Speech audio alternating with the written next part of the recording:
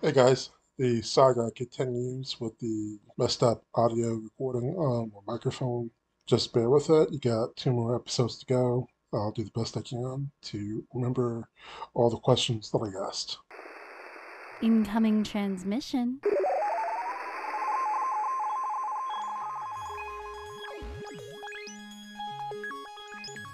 Download complete.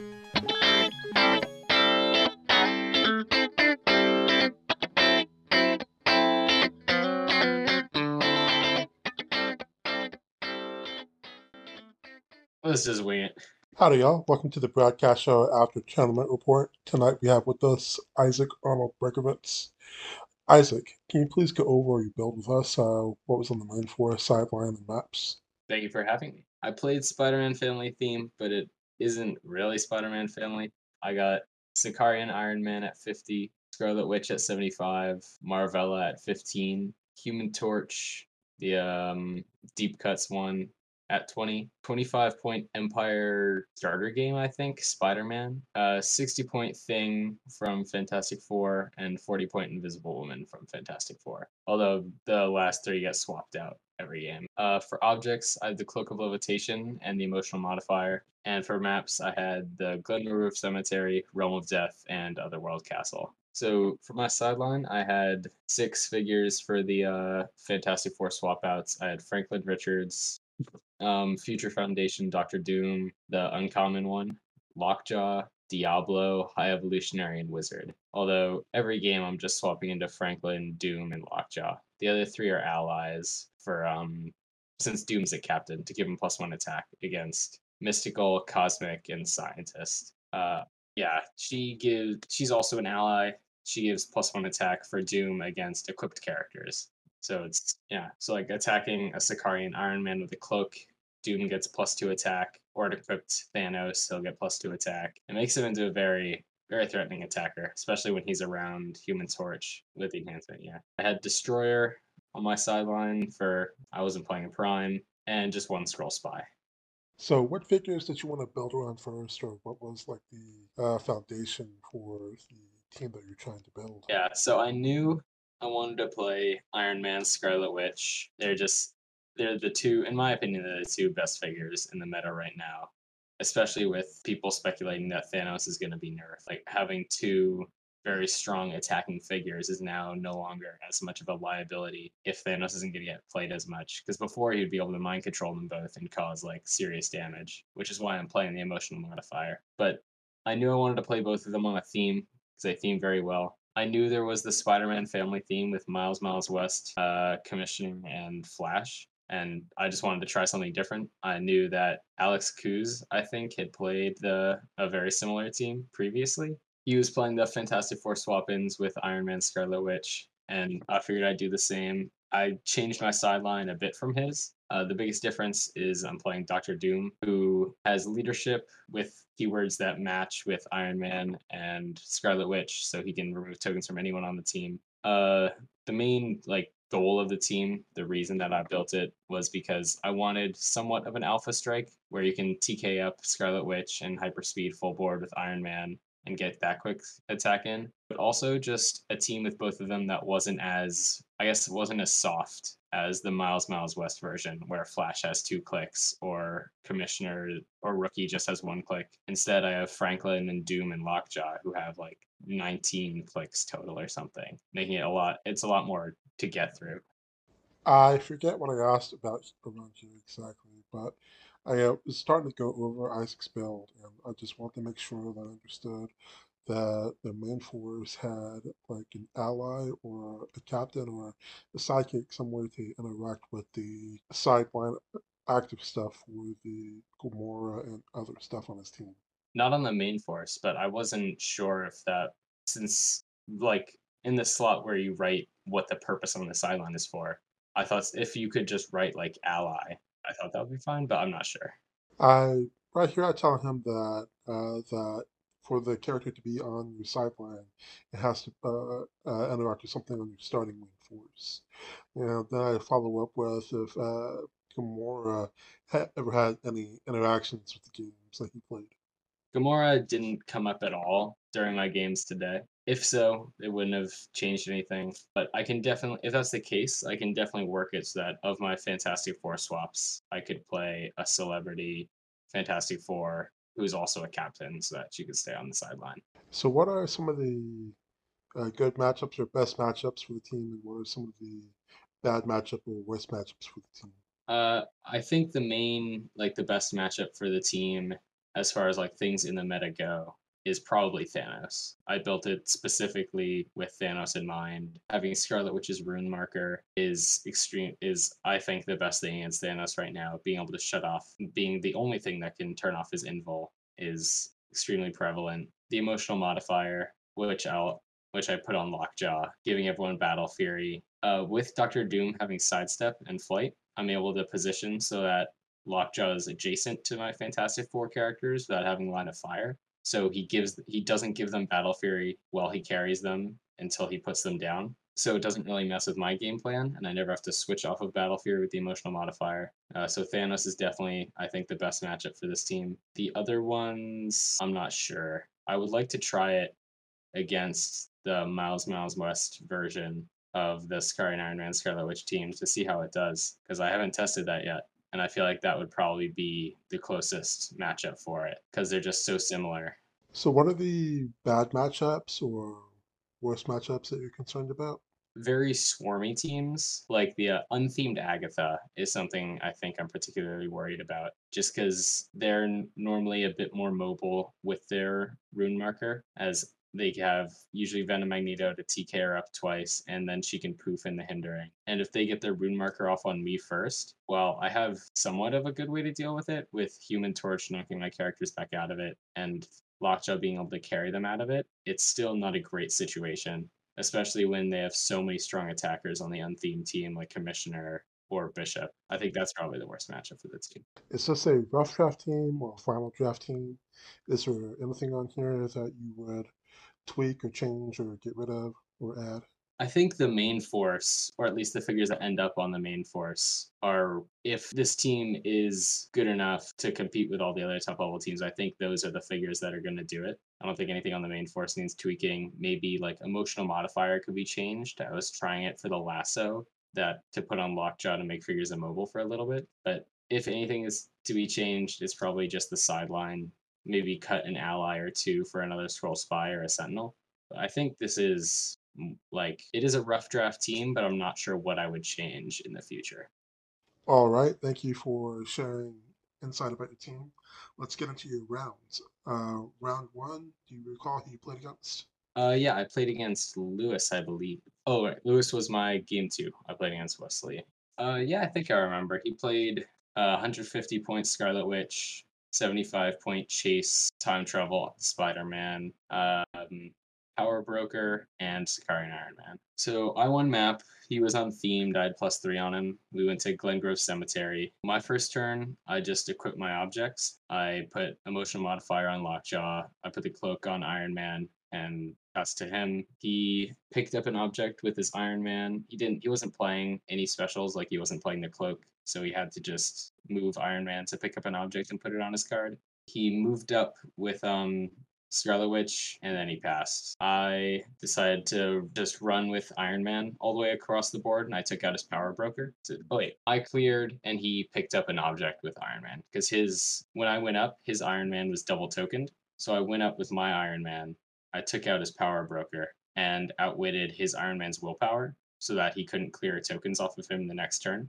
And then I said Battle Fury with the emotional modifier on Lockjaw, ran next to Scarlet Witch and outwitted her running shot so that she couldn't shoot and she also couldn't running shot out of the radius of Lockjaw. So he was more or less forced to put down the rune marker, which was convenient because he had Spider Man right next to his Scarlet Witch. And so you'd have to take away his powers as well. Although it did take away the Battle Fury that I gave in with Lockjaw. So when he put down his rune marker, he shot at my Scarlet Witch and hit her for 3, but that was all he could do since he only had the 2 figures that could do anything.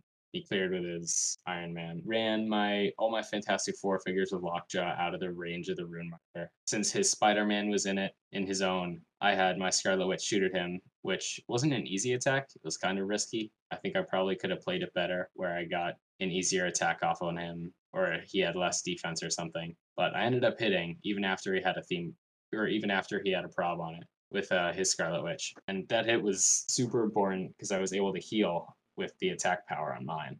I knocked back his Spider Man. I used my Iron Man then to take out his Spider Man, and then that was all I could do for my turn. But his Scarlet Witch is double token, so only his Iron Man could act. Now I had based him with a scroll spy I made from Spider Man, and I outwitted plasticity so that he would have a tough time breaking away if he called it. Yeah, I thought that I was up on points, so I wasn't gonna risk like the 20 points wasn't that big of a risk. And it was right near Iron Man where I could sidestep and base him. So I think Scroll Spy is not like whenever you KO someone, you shouldn't always bring out Scroll Spy.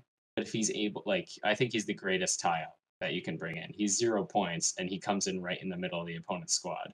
They have to deal with him. And so I based his Iron Man with the spy, and he broke away from it with a sidestep and shot at I think he shot at my Iron Man, but he ended up missing. He needed an 8, so I wasn't hindering. And then I was able to get some attacks off on his Iron Man, but both of us hadn't played. I hadn't played online in a while. I think it was his first online tournament ever, so we were both playing a little slow. Wesley is actually kind of new to the game and HeroClix Online. That's awesome, actually. He played really well, so I could not tell, but it ended up where time was called. Yeah, I took out his Power Broker and Spider Man. I think we only played 4 or 5 turns, not long or very long turns, at least on my part, which I was apologizing after. I forget what I said right here about taking long turns, Yeah. but I had mentioned that it had been a bit since Isaac had played online, and for Wesley, he's also still new to the game, so it's understandable to be taking turns a little bit longer than normal. And if there is an issue, then you should call your judge. It's okay to call your judge. There's no bad reason. You're just trying to play the game. Thank you. That helps quell my conscience. Ooh. Yeah, my stance on that is just if you think your opponent's taking too long, there's no shame in just like calling the judge. I usually just do it right away. Like I don't if someone does it to me, I won't feel insulted. Sometimes I go a little too long and I get that. All right, so round two, you play Lewis. Do you recall what he played on his team? I know he was playing like soldiers, but I don't remember the exact thing. So It was actually a Spider-Man family thing. It had Captain Carter, Scarlet Iron Man, 1776, Super Green Lantern, Human Torch, Jimmy Woo, Marvell, Mary Jane Watson, the Common from Spider-Man. So tell us about this match. yeah, his first turn, he blew up my emotional modifier, um, and moved up like somewhat up the board. I equipped my equipment and just hunkered down, put up some barrier. He just passed, and so I was able to TK up my Scarlet Witch and get the Chaos marker down, and it encompassed his entire team, which really like that just put me in the driver's seat for that game. He got I think one attack off on my Scarlet Witch and then just had to leave. I was able to TK her up, get the rune marker back on his entire team again, and this time I even got an attack off on his Green Lantern and took him out. He had a chance to take out my Scarlet Witch, although I did have a lot of rollouts, and I think he just ended up missing the attacks because his dice crapped out on the turn he was able to take her out. He rolled a crit hit twice, and then I probbed it into a 4. And then from there, he was still in the rune marker, so I was able to just charge Flurry with Iron Man, do some cleanup, take out his Carter, take out his Jimmy Woo. His entire team, or all his main attackers were still in the rune marker by then. And I think time was called, but had it kept going, I think I would have comfortably been able to take out the rest of his team, at least. I think it might have been that he just moved up a little too far. If he was a couple squares back, I don't think my Scarlet Witch would have been able to get over there. Although I'm not sure if he would have been able to attack me either. So it could have just been a very stalematey game for a while. I don't know. All right, all right, all right. So round three, you played against Jay Solomon. Can you go over his team and your match with him?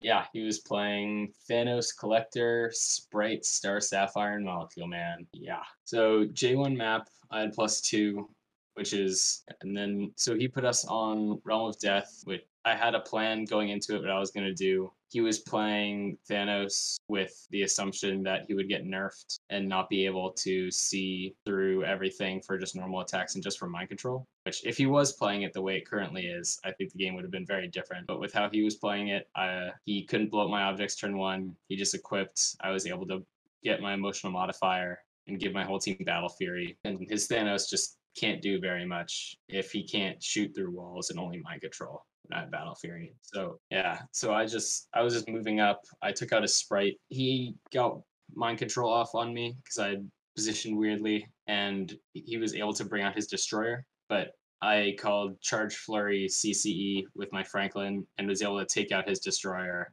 with the one attack, which put me up on points. So he had to come to me, and then I just hunkered down, called Battle Fury, made sure Lockjaw could see everybody. He had to come close, and I was just able to flurry with Iron Man, flurry with Franklin, and take out his Thanos when he got close enough. He ended up coming to me since he was keeping a lot of space right in the beginning, where he was going up. He mind controlled like Marvella and Human Torch, and then went back. And then you did that one more time after I took out his destroyer. But once I got up 100 points, he had to come to me, and I was comfortable just sitting there, Battle Fury on everyone, waiting for him to come since I was up on points. And the only way he was able to attack was to just get in my face, which didn't work out. Yes, I KO'd the destroyer, because if you do it in one attack or in one action, since he goes back to the sideline after resolutions, doing one action, he's just KO'd and you get the points. Yeah, I did it with my Franklin in this instance, but he's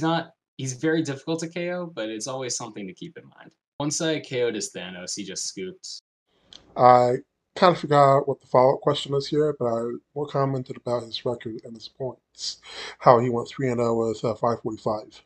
I think it was more so just that I hadn't played online in a while and I was going a bit slow. Obviously, not too slow as we talked about before, but in a real world across the board scenario, I think I could probably get a couple more turns in there, maybe because each game ended where I had like a rune marker down with Scarlet Witch or something, and then I could have done a lot of damage the next turn and gotten a lot of points, but then time was called. Yeah, I mean, I hate to say it, but like knowing the clock and potentially gaming the clock is a very, very important skill and a very like significant thing that you need to know in order to win games. Because most games now go to time, in person or online. Yeah, I mean, I think as the teams get more and more aggressive, they also get more and more clicks with Thanos or Lockjaw, and so they kind of just balance out. Yeah, I mean, I never thought Thanos needed an errata. I thought he was very good, but he wasn't oppressive.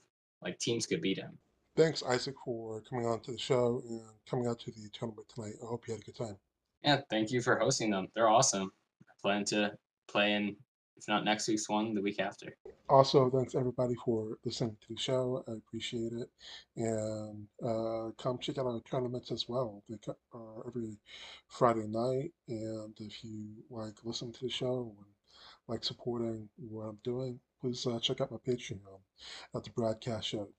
Also, really sorry about the messed up audio for these past couple episodes and for the next episode.